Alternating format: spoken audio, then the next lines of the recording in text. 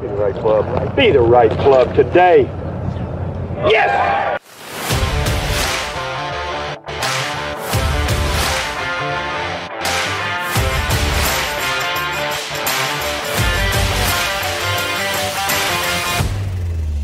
Welcome to episode 13 of the Be the Right Club Today podcast, season 2. It's been a couple of weeks since the US Open. Hal, what was your thoughts on the US Open? Well, I thought it was a lot of fun watching it. I loved LACC. I was curious as to how it was going to look. I've never played LACC, but it was pretty cool looking on TV. And the finish was awesome. Yeah, that was exciting. Yeah, it was. Clark and Rory. But, how did you think the course played? There was a lot of uproar, as always, on social media about how the course played. What did you think about it? I'm not sure you can do anything that you're not going to hear somebody's disagreement with the way it's going on social media, Yeah. I had a hard time with the 18th hole having a 50-yard wide fairway on the 18th hole. Mm-hmm.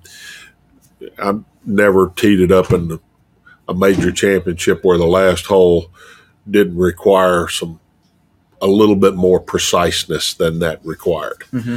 One of the things that didn't surprise me, you see where the game is going. Everybody was following Ricky Fowler and hopeful. I was pulling for Rory and Ricky. Either one of them that won, I would have been happy with it, know. And Ricky was the shortest one of the leaders, and it showed at the end of the day. He just couldn't stay with it, and that's kind of where the game is going. And I think Rory had won 360 yards or something. Yeah. And of course, hats off to Wyndham Clark. He played fantastic. He played the cut. He played it. He knew his game, like he kept talking about. Doesn't really have a coach. Self-belief. Something that I've talked about with Paul Azinger on here a lot, and Parker. We talk about that as well. So the shot Wyndham Clark hit on late Saturday night into 18. For those who have seen it, amazing club twirl. He absolutely flagged it after making a bogey in 17. I love that. I think that showed the confidence and self-belief. He bogeyed 17. Who knows how he finishes? And I don't know if he hit the pin, but he hit it like stiff on the last. And maybe club twirl of the year right there. I like the course it did separate a little bit who was playing the best, who was playing the worst. There was a little bit of separation there in the leaderboard, which shows it's really rewarding good shots and maybe punishing bad shots. I like any golf course that requires you to hit good shots, And if mediocre golf shots will work, you can't call that a major championship golf course, No. Anyway, I thought LACC was a good venue. I'm not sure Brooks Koepka and I would agree on a lot of things, and we didn't agree on that. There was some players that didn't seem too happy about it, but hey-ho. Rory, I want to talk a little about Rory. So close yet again to getting that major since, was it 10 years almost? Or nine years. I really badly want him to win one. I'm a big Rory fan. He's been close a lot of the time. I feel it's coming. Well, it's a fine line between finishing first and second in a major championship, and a little bit here, a little bit there. Either way, somebody else not do something quite as well. One shot away. Mm-hmm. 72 holes. 72 holes. It's unbelievable. He's played great, and I think with everything with the LIV and the way that's all played out, and Rory, he even called himself the sacrificial lamb. And, I think for him to play as well as he did in the aftermath of all of that, I was proud of his play. Yeah, I really thought he was going to do it. He just needed a few more putts to drop, but next month, July, the Open Championships at Hoylake, where Rory's won before. I'm not sure on the current weather situation over there. When he won there, it was playing pretty soft. There was a lot of rain. From what I heard recently, it's a little firmer over there right now. So we'll see if that suits him or not. But it'd be great to see him win that. So I'm going to make a statement here about Rory. Yeah. I'm gonna, if he happens to listen to us, I'm gonna give him a little bit of advice. I think he never makes the putts down the stretch because they're too long. Mm-hmm. I think he plays fairly conservative iron shots coming down the stretch because he doesn't want to make a mistake. Yeah. And, he ends up having a lot of 30 to 50 foot putts. And who's going to make those? So, and I'm not saying step on the gas necessarily. That's not what I'm saying. I mean, sometimes just favoring a slope a little bit can get you 20 feet closer to the hole. And it's a fine line. I'm not saying, get on the pin so hard. That's not what I'm saying. But I think if I were him, I would analyze, okay, why am I getting 30 to 50 foot putts all the time? Yep. It felt that way at the Old Course last year in the Open. Yeah. He just was never quite close enough where you felt it was holeable. But, I don't know if that's a strategy for him. Try to be cautious, like you talked about there. Try not to make a mistake. But I don't know. Who am I to tell Rory what to do or not? I can really break 75 these days. Wyndham Clark hit some amazing chip shots in that final round. Yes, he did. Some amazing up and downs, which is the subject of our interview today with Parker McLachlin. So you guys out there maybe know him as the Short Game Chef on Instagram. He's going to come on and talk a little bit about his career and his approach to short game. Are you looking forward to any questions? I'm looking forward to, I need help with my short game as everybody else does out there. I'm pretty sure if anybody's got it down solid, you can go ahead and turn it off right now. You don't even have to listen to Parker. Anyway, y'all enjoy. This episode is brought to you by Holderness & Bourne. Let's talk about their polo shirts for a second.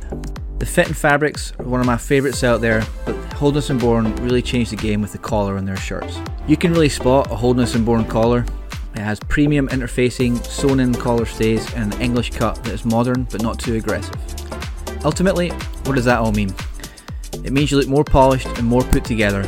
A great collar can frame your face and give you great posture. A great collar also stays sharp, especially in the heat of the summer as you sweat, or maybe you're sweating over those nervy 6-footers.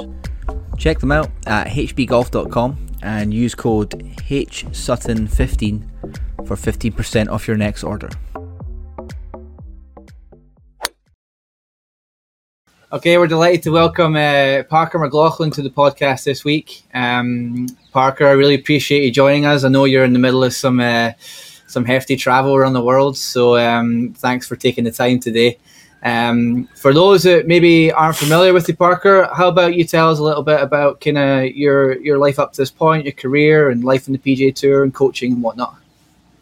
Yeah, so I was, thanks for having me on, first of all. I was born and raised in Hawaii and went to UCLA, got onto the PGA Tour 2007, ended up winning in 2008, and sort of have played on and off the PGA Tour for the last 15 years or so. And in the last, I'd say 3 specifically, I've been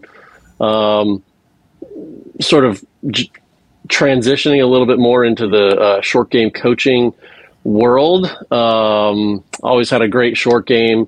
But about 3 years ago, Kevin Streelman approached me to say, hey, I put some videos on Instagram under the handle Short Game Chef, and a couple days after that, Kevin Streelman had reached out and said, "Hey, I see you're doing some short game teaching. I'd love for you to take a look." And so, the first paid lesson I gave was to the guy ranked 93rd in the world, and then it's just sort of grown from there. And I've been lucky that a lot of guys have trusted me to take a look at their guys and gals have trusted me to look at their short games, and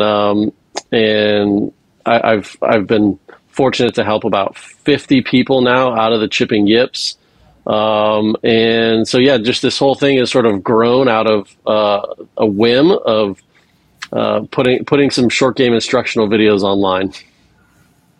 So Parker, you said help them out of the chipping yips. I've said for quite a while that there's more people with the yips in chipping than there is putting by a long shot. So I agree with you. Expand on that a little bit.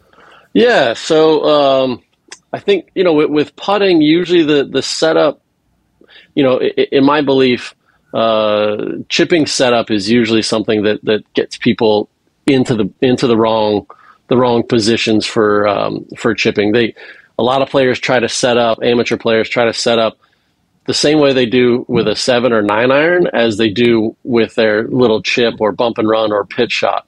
And so, that usually leads to players sort of having, I call it the saves. So they get to the top of their backswing and then everything starts freaking out in their head and they try to save it. And so with putting, I don't notice that quite as much. With putting, the setups are usually, they're usually not as far off. And so that to me is usually where players can find their way a little bit more in putting, whereas in chipping, the second you get in that wrong setup and you start seeing some bad turf interaction at impact, that's usually when the chipping yips begin. Don't you feel like there's too many people using too much legs in their chipping? Absolutely. That's usually one of the first things I do is I'll shrink their feet. Make them. I'll actually have them touch as a drill. Have their feet totally touching. Make them hit some shots from there, and they start to realize that the legs are really causing some bad habits and bad issues. The more you use your legs, the harder it is to find the bottom, right? Yeah, you got to have a consistent low point, and I don't mind. I don't mind if players hit the ground a little bit before impact. As long as you're doing it in the proper way, you can engage the bounce. So I'm not a huge believer in, sending the low point way forward. I see a lot of people saying, "Hey, you gotta really move your body forward in the backstroke for a chip and a pitch shot." And I actually don't agree with that a ton. I like to stay a little bit more centered, and then sort of on the way down. Yes, I want you to start moving towards the target, but boy, I don't want you first thing in your backstroke to start working towards the target. Yes. That causes your left arm to get shorter because there's not enough room. Hey, you're talking to Hal Sutton right now. I've had these problems, Parker. I know all about it. You know how I beat it is shut my legs down and get my arms as long as I can get them. And if I give myself room to get my arms long, then I hit a pretty good shot. And yeah, I usually like to have people turn the low body off and turn the rotation on a bit more. To me, that's usually a pretty good way to kind of just get things to be a little bit simpler for the amateur player, especially. Wow. So for the yips, this cause for you're saying people's setup's bad, and then they start seeing some ground contact issues, and that's where the saving comes from. They start doing some funky stuff with their upper body to try and save that. Now, I know you said you saved a lot of people from the yips. You've got a good program online, right? People can check out, and if they want some more information about that, right? Yeah. So I built a website, shortgamechef.com, and on there I dedicate like 30 videos that walk you step by step through how to get rid of the chipping yips. And so we've actually had at least 10, 11 people, I think, that have gone through that program without even seeing me in person. They've gone through that program and they've sent me notes saying, cured the chipping yips. I just had a guy yesterday. He said, bought the program, watched it all through. Yesterday was my first day of practice, and I'm a completely new man. Thank you. And I was like, just one day in. So I think the paradigm, a lot of the old ways of doing things,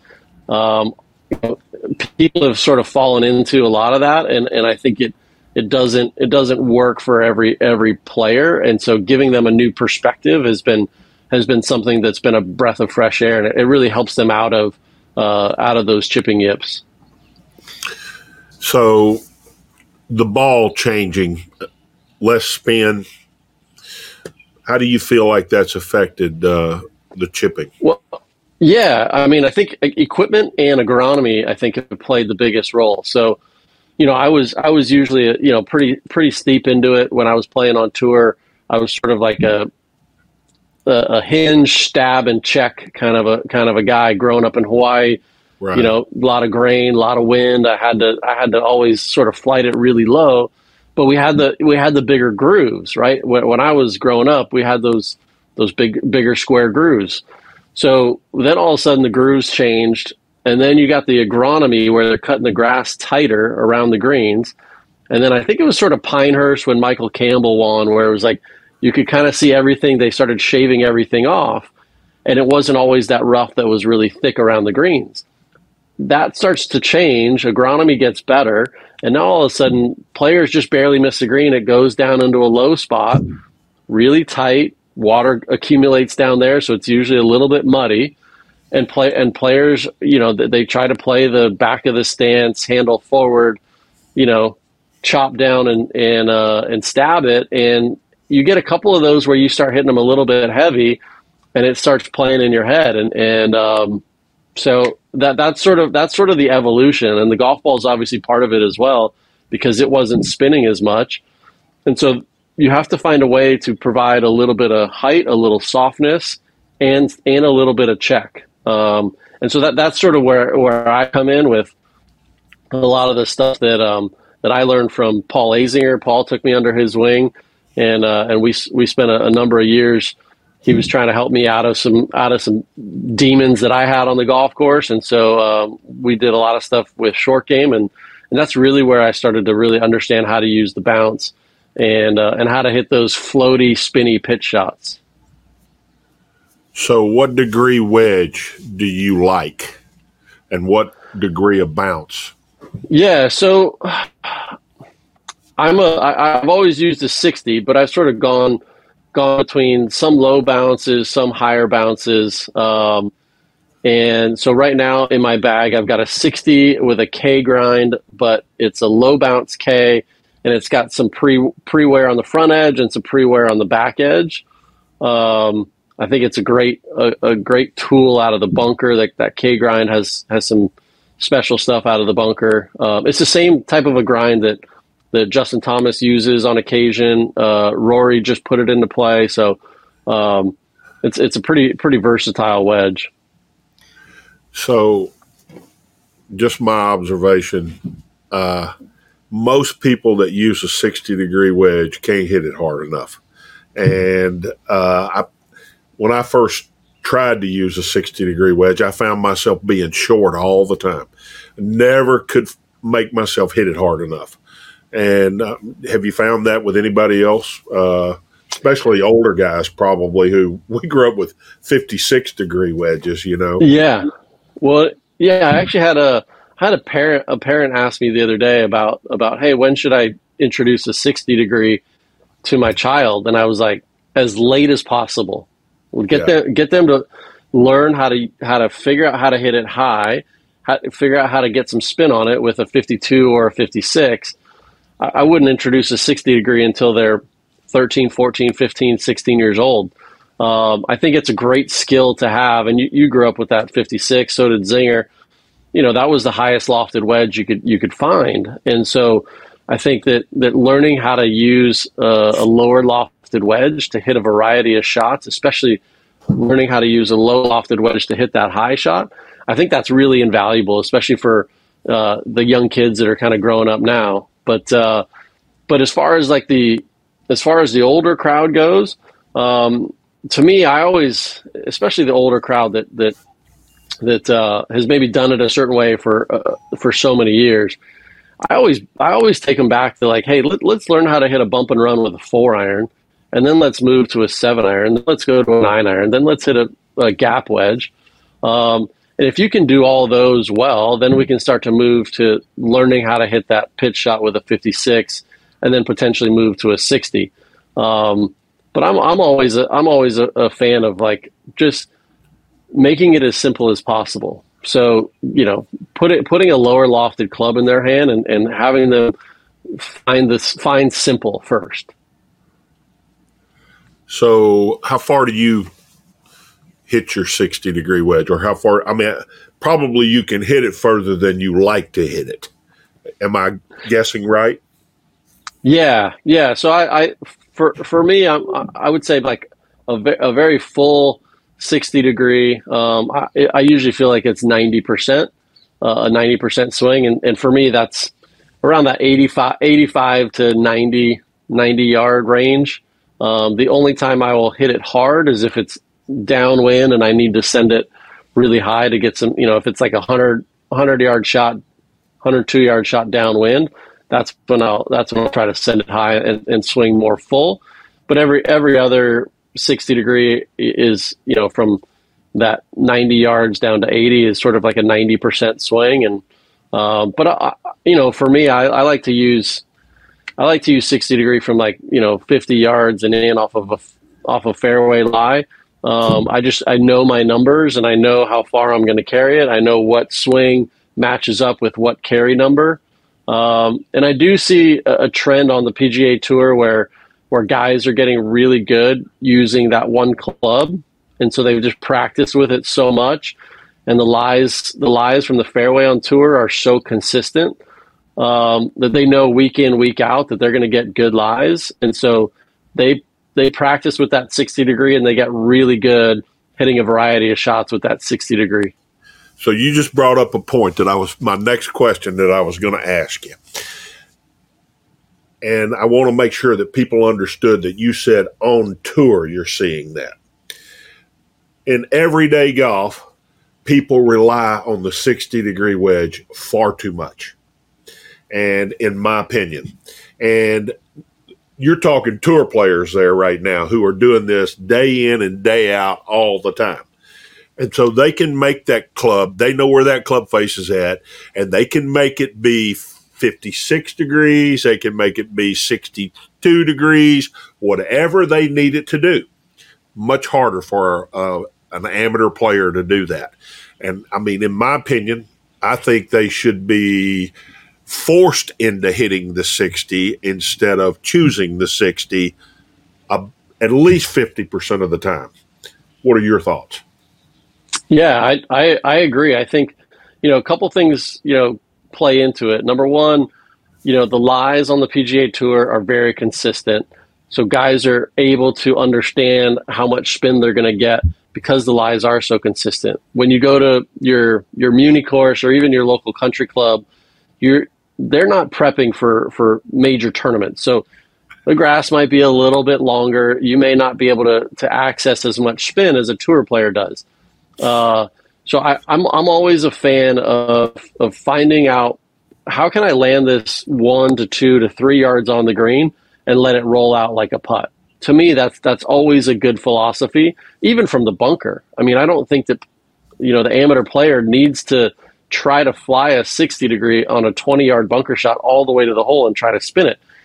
Grab your 56 or even your 52, learn how to chunk it, get it 2-3 yards on the green and let it roll like a putt. So I think throughout, short game inside of, let's say 30 yards, I'd say it's a good thought process to see if you can get it to just get barely on the green. Cause usually I'm not if we're playing links golf, then you're trying to bump it into the hills and you're trying to land it short of the greens. But for American style golf, ideally you'd like to land it on the green, because that's where you're going to get the most consistent first bounce. And that's really what you're looking for. If you can land it on the green and then have it roll like a putt, I think that's the ideal way to try to play a shot for American golf and everyday average golfers. So you were talking consistent lies on the tour players' golf courses. One thing that the amateur deals with out there is into the grain chipping. Probably not nearly as much of that on the tour because it's prepped differently. What's your philosophy when you've got a shot that you're chipping into the grain, basically? Yeah, I mean, that's just, no two ways about it. That's a hard shot. But, yeah, I mean, it's just, I tell people to just give themselves a little bit of grace. But there are a couple of ways to kind of handle it. Usually, if you can't, if it's one of those things, hybrid is obviously a good option. But if that's not an option, then you go down to like a little bit lower lofted club. So, if you're going to like a 7 or a 9 iron, that's usually going to be a better play. If you don't have that option to hit a lower shot like that, if you've got to have a little bit of a higher shot, rather than 60 degree, I'd go down to like a 56. And I would work the path more into out. I wouldn't want to get super steep on it unless the ball's sitting way down into the grain. But if it's sitting, okay, but it's still into the grain, I'd want to work that path a bit more into out to try to get it a little shallower. That usually, to me, helps to minimize the grabbiness on the grain. I think that's really important what you just said, in to out right there, because everybody's working out to in on the lofted clubs. And that's contradictory to what their normal thought process is. So hope everybody heard you say that. Yeah, that's an important one. I definitely noticed that quite a bit. And I like, for most pitch shots, I think that in to out path is more advantageous. You start working the path out to in, and for the amateur golfer, seeing that open face and seeing it looking like it's pointed for a right-handed golfer, pointed out to the right, immediately what they start thinking is, well, if it's pointed out to the right, I need to work my path to the left to square it back up. And I think that goes down a very tricky road because I just think it's a difficult proposition. The more out to in you go, the better your contact has to be and the less margin of error you have. Parker, do you see any other? We talked a little bit about, stance width, someone looking like they're hitting about a 7-iron when they're about to chip. You talked a little bit about the concept of amateurs wanting to go out to in. Is there any other myths you hear a lot from amateurs that maybe our listeners can pay attention to and try and get away from? Yeah, I mean, the whole hinge and hold thing is something that I see quite a bit. People come to me and they're like, I tried to hinge and hold and now I can't make contact with the golf ball anymore. And so, I just think that bounce is there to be your friend. I've talked a lot with Bob Vokey on his philosophies, and he's been making wedges for 35, 40 years now. And a lot of his philosophy is, well, we gotta find a way to get that shaft, to present itself. When you come here, you got to get that shaft to present itself back to neutral to be able to engage that bounce. So if you're a player that sets up with, if this is the ground and the shaft comes in this way, boy, you're really exposing a lot of leading edge. And so just teaching players the right way to be able to expose the bounce, because at the end of the day, the bounce is going to help you take a mediocre shot and turn it into a very reasonable shot that you can now have a 6, 7, 8 footer for par. Versus if you come in presenting a lot of leading edge, boy, you might only hit it 6 inches and you got to chip it again, or you freak out that you're going to hit it 6 inches and you release it and you blade it over the green. So both of those are not very playable, and they're gonna really hurt your scores. You just presented a thought there that I think we need to talk about a little bit more. In the world of golf swing, we talk shaft lean a lot. In the world of short game, we don't want to talk shaft lean unless we're hitting a bump and run shot. And, why don't you talk about that instead of me talk about it? Yeah, so I think that, it's like a lot of the things, and you notice some of the golfers that are great ball strikers, the Matthew Wolfs, the Victor Hovlands, even Rory, right?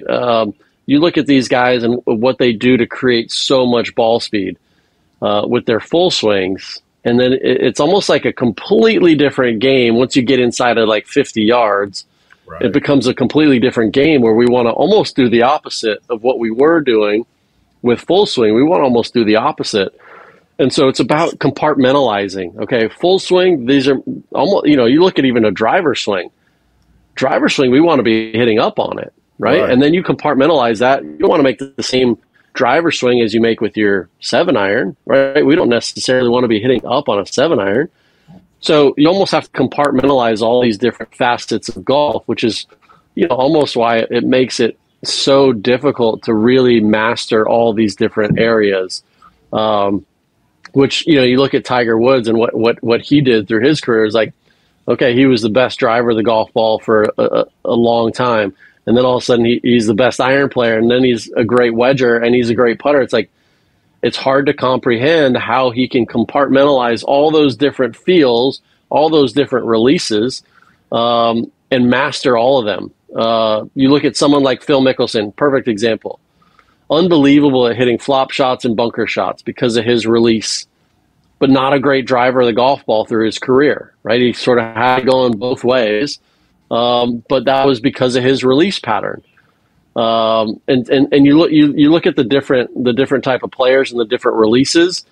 You almost I teach my guys to compartmentalize it, and what works for a 40-yard pitch shot doesn't necessarily work for your driver, nor does it necessarily work out of the rough. You look at a Steve Stricker, probably one of the best pitch shot motions from a fairway lie that I've seen. Now, Stricker out of the thick, U.S. Open type of rough, I don't love that. I don't love that around the greens, because he's got to present more steepness in that angle of attack. And so being able to compartmentalize that, I think, is a really it's something that I'm seeing much more of these days, is players starting to compartmentalize driving, irons, pitch shots, shots out of the rough, bunker shots. These are all different facets of the game that you have to have a recipe, so to speak, for each of those.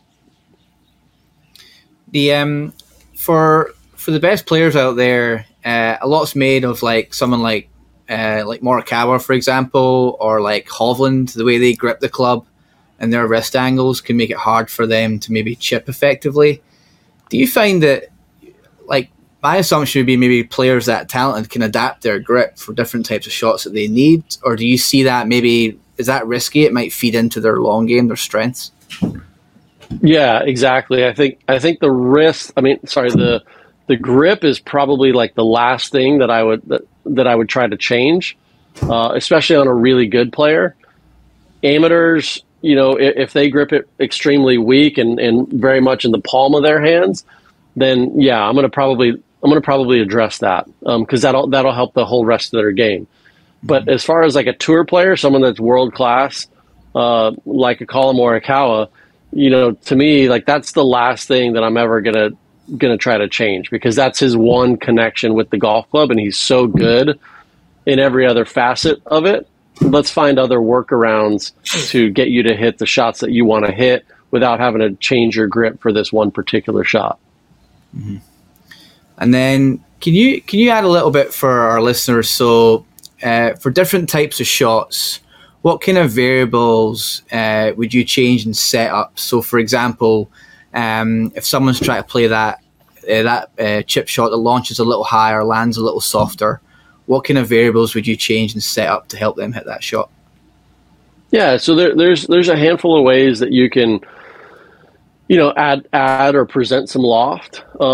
One would be shaft lean, forward or backwards. So obviously, if a player's got the shaft leaning pretty far forward for a 7-iron or even a bump and run, just purely changing the shaft lean can really help that player not only present more loft, but also expose more bounce. So that's one way. Opening the club face would also be another way.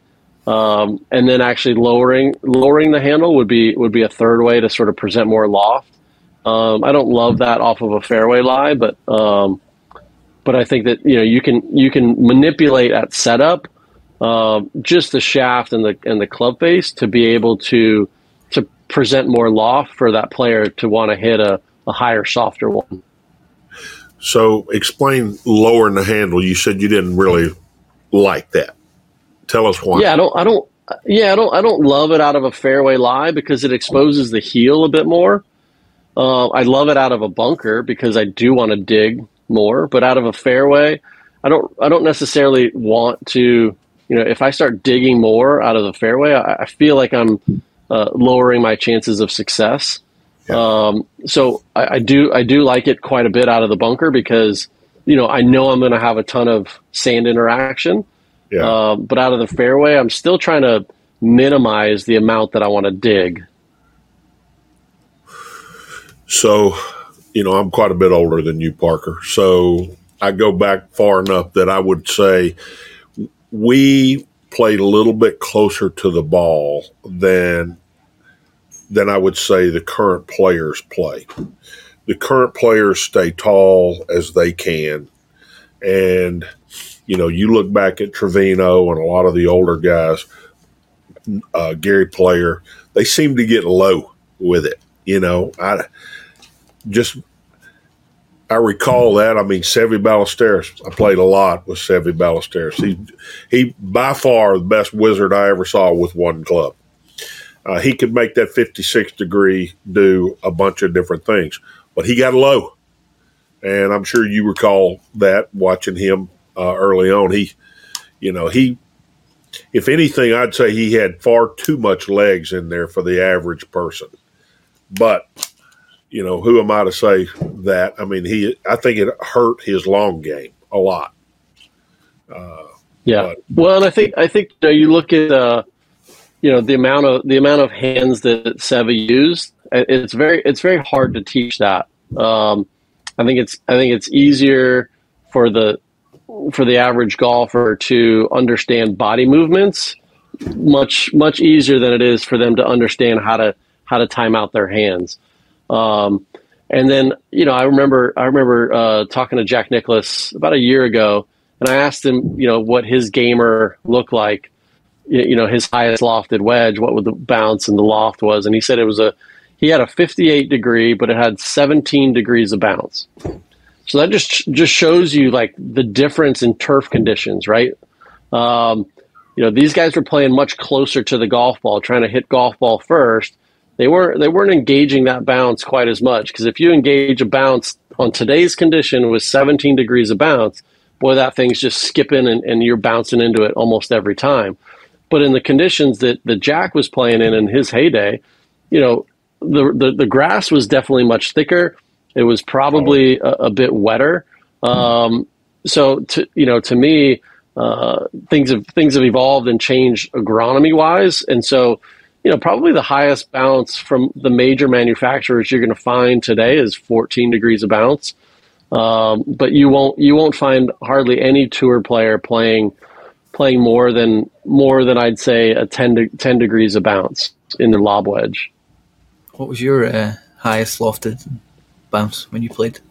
58 and 10 degrees, 10 degrees. Is what mine was. Yep. The game has changed so much. We had more grass under the ball when we played. There was a cushion, if you will. Yep. I call Georgia grass the entitlement grass. If you grew up on Georgia grass and you went to Augusta the first time, you'd be freaked out when you saw your lie at Augusta, and you know what I'm saying. Yeah, I do. I've had several opportunities to build a golf course, and I never would put Georgia in because I felt like we were taken away from a young man or a young woman that was growing up. Learning how to chip off of Georgia is the easiest thing in the world. And, that's not reality. I mean, it's a grandfather grass. I mean, I'm a grandfather, I kind of like that cushion under the ball, but it's not good for my overall game, really, if I really still wanted to be a good player. And, so thinking about what we did a long time ago is kind of immaterial because everything was different at that point. So, yeah, and that's where I feel like where I've resonated quite a bit with people and why I feel like what I'm saying people are connecting with, because, it's not that what people were teaching for the last 40 years is wrong. It's just that things have evolved and things have grown. And so the agronomy has changed. The golf clubs have changed. The golf balls have changed. The grooves on the golf clubs have changed. So there's a lot of things that have gone into this sort of evolution of short game. And as I started to sort of shine a light on it and bring some different thoughts as to how to present bounce and how to hit these high, floaty, spinny pitch shots, people started to really take to it, and I think that's been part of the reason why I feel like I've been successful, is that I'm talking about things that people have been thinking about, but nobody's really been saying that much. And I've gotten a ton of great feedback on every single day. People send me notes like, boy, I can't believe that I've been doing it, handle forward, ball position back, hitting way down on it. I tried your method or your philosophy for the first time for 30 minutes, and I had the best session I've ever had. And so I get those notes every single day, and it's I think it's one of those things where it's now going to start to be talked about more and more often, as far as how to just the whole thing of like just throwing the ball so far back in your stance, handle way forward, just so that you can make good ball contact. I don't think I tell my players a lot. I'm like, I don't think we're not chasing good ball contact. That's not what I'm looking for inside of 30 yards off of fairway lie or even out of the rough. I'm not looking for good ball contact. I want you to understand how to chase a good attack angle. I want you to understand how to, out of the rough, use the cushion that's behind the ball of the grass, use that cushion in your favor to produce a soft landing shot. I don't want you, if you've got the grass looking like this, I don't want you to just get really steep, handle forward, to just try to hit the back of the ball. You're never going to be able to put any touch, finesse, softness on that shot. So just trying to change the whole philosophy and paradigm of what we've been talking about for the last 40 years in short game instruction to now something that's a bit more modern. So let's cure one myth that's out there. All those guys got the ball back in their stance and the shaft forward. They're trying to keep the club head from passing their hands, and you're trying to present the club head passing the hands. Am I right or wrong? Yeah. So I would say on like a flop shot, I'm trying to feel like the club head is passing my hands. On a pitch shot, I'm trying to feel like it's maybe it sort of stays with me. Right. Yep. But yeah, you're not I would trying say to keep it ahead, yep. though. Exactly right. Yeah, I'm not trying to keep the handle in front of the head the whole time. That to me is great for hitting a 7-iron, but not great for hitting a soft, floaty, spinny pitch shot. So for everybody listening out there, the best players in the world don't attack a long iron like they attack their short iron. They don't attack their 60-degree wedge like they hit their driver. It requires, that's why they're practicing all day long every day. That's why they are playing all over the world, because they compartmentalize, just like you talked about. They know what they have in their hand at the time that they've got to hit the shot. One of the big things that I see everybody do, I made the statement in here the other day that this is one thing that makes golf mentally difficult, is that there's a decision to be made on every shot. You are being aggressive or conservative. It's mentally exhausting to play at the highest level. Am I right or wrong? 100%. Oh my gosh, you were so right. I think that was, when I was playing, full time on tour, that was probably the biggest thing for me was, I couldn't play 4 weeks in a row because I was so mentally exhausted after each round, and I used a lot of my mental energy on, what I felt like was creating magic on the putting green. I would spend so much mental energy visualizing the putt, seeing it going down a line, watching it go in the hole, seeing it at the bottom of the hole, hearing that ball go into the bottom of the cup. I would do all that stuff before I would hit a putt.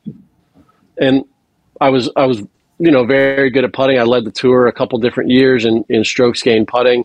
But it wasn't because I had the best stroke. It was because I exhausted a lot of mental energy to try to create that really clear picture for myself. And so when I would come home from a round of golf, it was like, man, I was exhausted. I didn't have the energy to go and, to go out to a basketball game or to go out and watch a sporting event or do something like that. It was like boy, I need to recover so that I can be ready to give this much mental energy the next day. So it's a very mentally taxing sport, especially at the highest level. If you want to be one of the greats, it takes a lot mentally to get there. Yes, it does. Parker, what lessons have you taken from your playing career that's helped you become a better coach? I would say that I remind my players how great they are, especially my really good players. I remind them on a constant basis as to how good they are. I know, going through the ups and downs, I know that the value of confidence, that value of self-belief that we were talking about earlier, how it really is that intangible. So if I can continually remind my players how great they are, if they're in a little bit of a downturn, I remind them how great they are, and maybe it helps them a little bit get back onto that upswing. Is that something that maybe you felt in your career maybe you didn't get from coaches enough, or it's caused you to think like that? Yeah. I think that there's not enough. It's like when you have a coach, you're looking for that coach to help you solve a problem, to help you fix something. And so you're always looking, it's just part of the nature of it. You're just always looking at the negative to be like, hey, your hand position is too far here. We need to change it. Your club face is too much closed. We need to open it more. And so you're always looking at the negative side of it. Just that's the nature of a coach trying to fix a problem. And so I try to remind my players, yes, there's technical things that we can work on, but I also remind them, like, dude, you're awesome. Like, you got to remember how great you are, and how great that motion is, or how great, whatever it might be. I try to always, remind them of how special they are, how great they are, because golf is an impossible sport. You're never going to be perfect. And so reminding a player of how great they are, it's like they're not going to hear that very often, right? Like, especially from their inner circle. Like, their inner circle is there to give them truth. But if I can provide some truth and say, look, you're one of the best I've ever seen at doing this, boy, they take that to heart. It means a lot more. So I think we can close this with what I'm about to say, Parker, because I want to hear your response to this.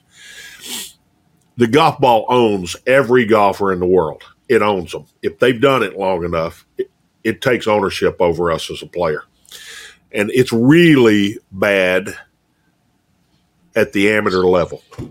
And as they age, it gets worse and worse and worse. And I get a lot of people that I have a lot of bad technique in here, and I can get them to get better and see it on video if I take the ball out and say, let's focus on a swing accomplishment, not on a result. How much does that play into the better players in the world? Do you see when they start to go bad, do you see the ball beginning to own them and own their mental thoughts? Man, that's a really good question. I don't know if I've ever thought about it like that. I would say that for some of my amateur players, I'd say if I take a ball away, they can make some really good looking motions. When I put a ball there, they get very ball centric, ball oriented, and the ball owns them. For my tour players that I work with, they can do things with the golf ball that not many humans can do. And so they're almost of the mentality of, like, when the golf ball gets there, like when it's there, they almost want to show off more. And so they almost put their best stuff.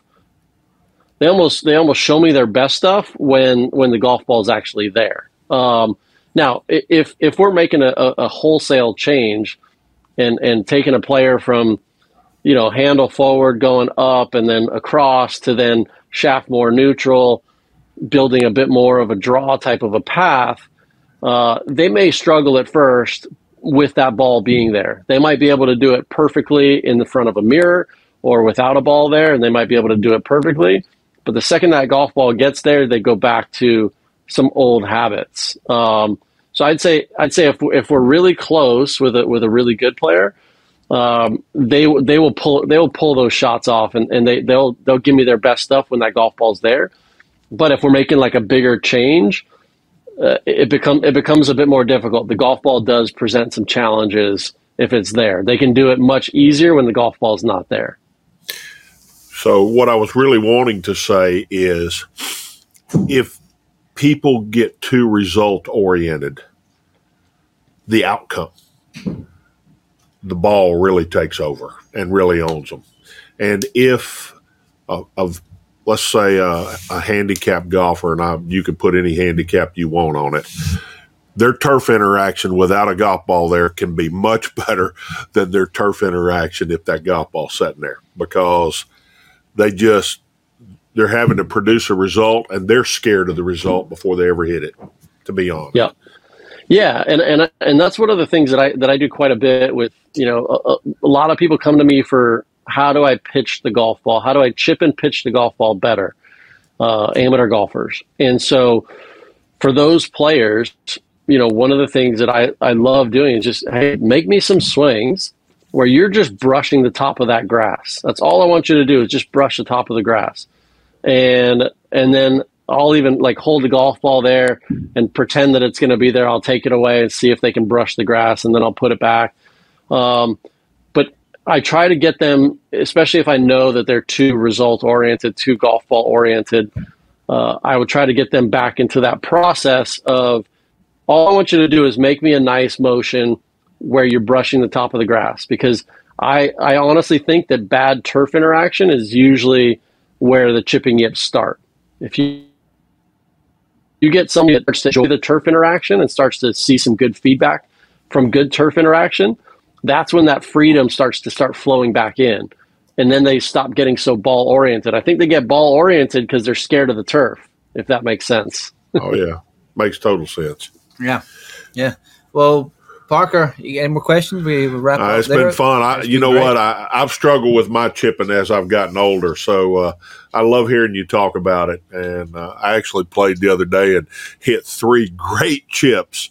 So I was like, and all I was trying to do was keep my left arm as long as I could. I just didn't want it going here, So anyway, yeah. I'm a huge fan of finding some width, right? Keep it like, not getting narrow, right? But finding some width on both sides of it. I think that's very helpful if done in the right way. I think that's very helpful. It helps to present more bounce, and it just gives you that freedom to not be afraid of the mistake.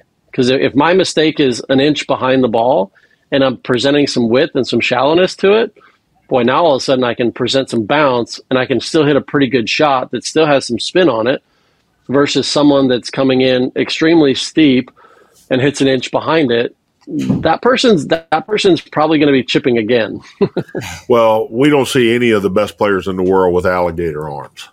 And you know what I mean by alligator arms. And absolutely. Narrow to narrow, like you talked about, So anyway, thanks for coming on.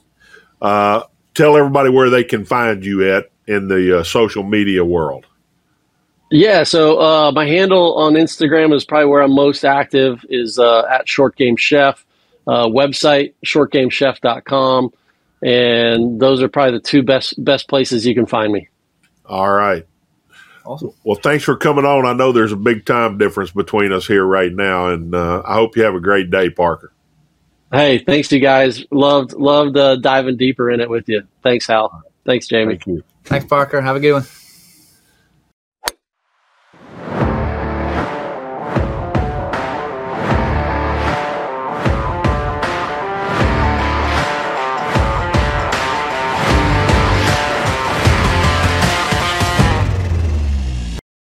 Well, Hal, that was a great interview with Parker.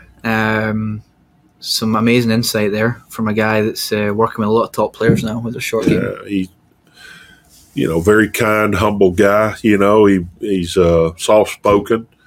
A lot of great points that he had there. I was on the edge of my seat listening to what he had to say. Yep. Bright. Yeah. I think he addressed a lot of myths that are out there, especially in amateur players, on how to chip. Well, and his thought about compartmentalizing the game, each shot, each part of the game. The driver is different than the irons, and the short game is different than the irons. You don't want to shaft lean. I mean, that's something that he's, trying to keep people from having in the short game is shaft lean, and that's what we want with our irons. A shaft lean. So. Yeah, for shaft lean in the short game, you're just getting that leading edge. Yeah. Digging in a little bit.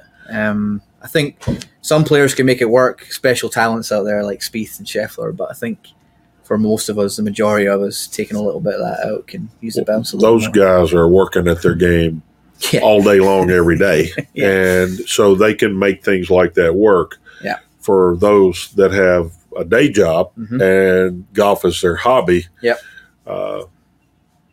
not so much. Yeah, getting a little more neutral setup and taking some of that shaft lean out. Check out Parker's stuff. He mentioned there in the interview, he's got a great Instagram page. It's got so much great information which you can check out for free, which is great. So check that out. I love what he talked about, for amateur players, getting the ball rolling out a little bit more. Right. I love that. And not try to fly it all the way all the time. Well, I don't know if you noticed it or not. And if y'all missed this, go back and look at it. He actually talked about taking less loft out of the bunker and chunking it. Yeah. Which I can't tell you how many times I tried to do that in my lifetime of playing competitive golf. You're trying to hit a 20-yard shot with a 60-degree wedge, and you're trying to carry it all the way to the hole. That's a hard shot, even for the people that are playing golf every day at the highest level. And I mean, he actually used the word chunk, which I thought was pretty cool. I mean, how many of us really want to chunk it? But there are times and places to do it. And that's what everybody out there is trying to avoid, is the chunk. That's what shaft lean causes. And anyway, I thought it was very informative. Yeah, it was great. It was really great. I learned a lot in that session. Segueing into the Dartmoor Club, Hal, your new course. What kind of short game shots are people going to see out there? Oh, a lot of all the stuff that we've been talking about, but we're currently building the Punch Bowl green, and we just finished the Dale green, which has a Punch Bowl feel because it's kind of in the middle of a bunch of mounding that was already there. Yeah. So some really cool looking holes are being designed out at Dartmoor right now, and we're in what I call the asset of the property where it was mined 130 years ago. And my whole goal was not to mess that up instead of, going there, with dozers, you can go in there and do anything you want to, So I'm trying to get everybody to walk softly and quietly through that area. Be careful with what was there. It's an amazing piece of the property. What do you think? I mean, I know with your design for the place, you're wanting to really test every club in the bag for everyone. Right. Are you gonna have people hitting all kinds of shots? You're gonna have your long bunker shots, your short bunker shots, your chip and runs, lofted shots. So if there's a shot that you don't have to hit out there, it's my fault because I've been trying to bring everything into play. Yep. One of the goals that I had when I built Boot Ranch a long time ago was, if I died, would it teach my son all the shots? And that's kind of been my goal throughout Dartmoor too, is can I help everybody learn all the different shots that are required to be a good player within the golf course. So it's a tall task, but I think we're getting there. Yeah, good. And if you haven't seen them already, there's some clips out there on the front end of some of our podcast episodes on YouTube, where you can see some clips of the property. And then segueing into that, the website, check us out on the website, halsuttongolf.com, for the academy here. We got an up and running blog page on there. We're trying to put a little bit more content on there for everyone. Hal's presentation from the PGA show this year, the Teaching and Coaching Summit's on there, so check that out. Check our clinics on there. We have our clinics every week, but there's a bunch of information on there, so check it out. But thanks, Hal. Thank you, Jamie. Good job. Yeah, we'll see you guys. Thank you. We'll see you guys next time.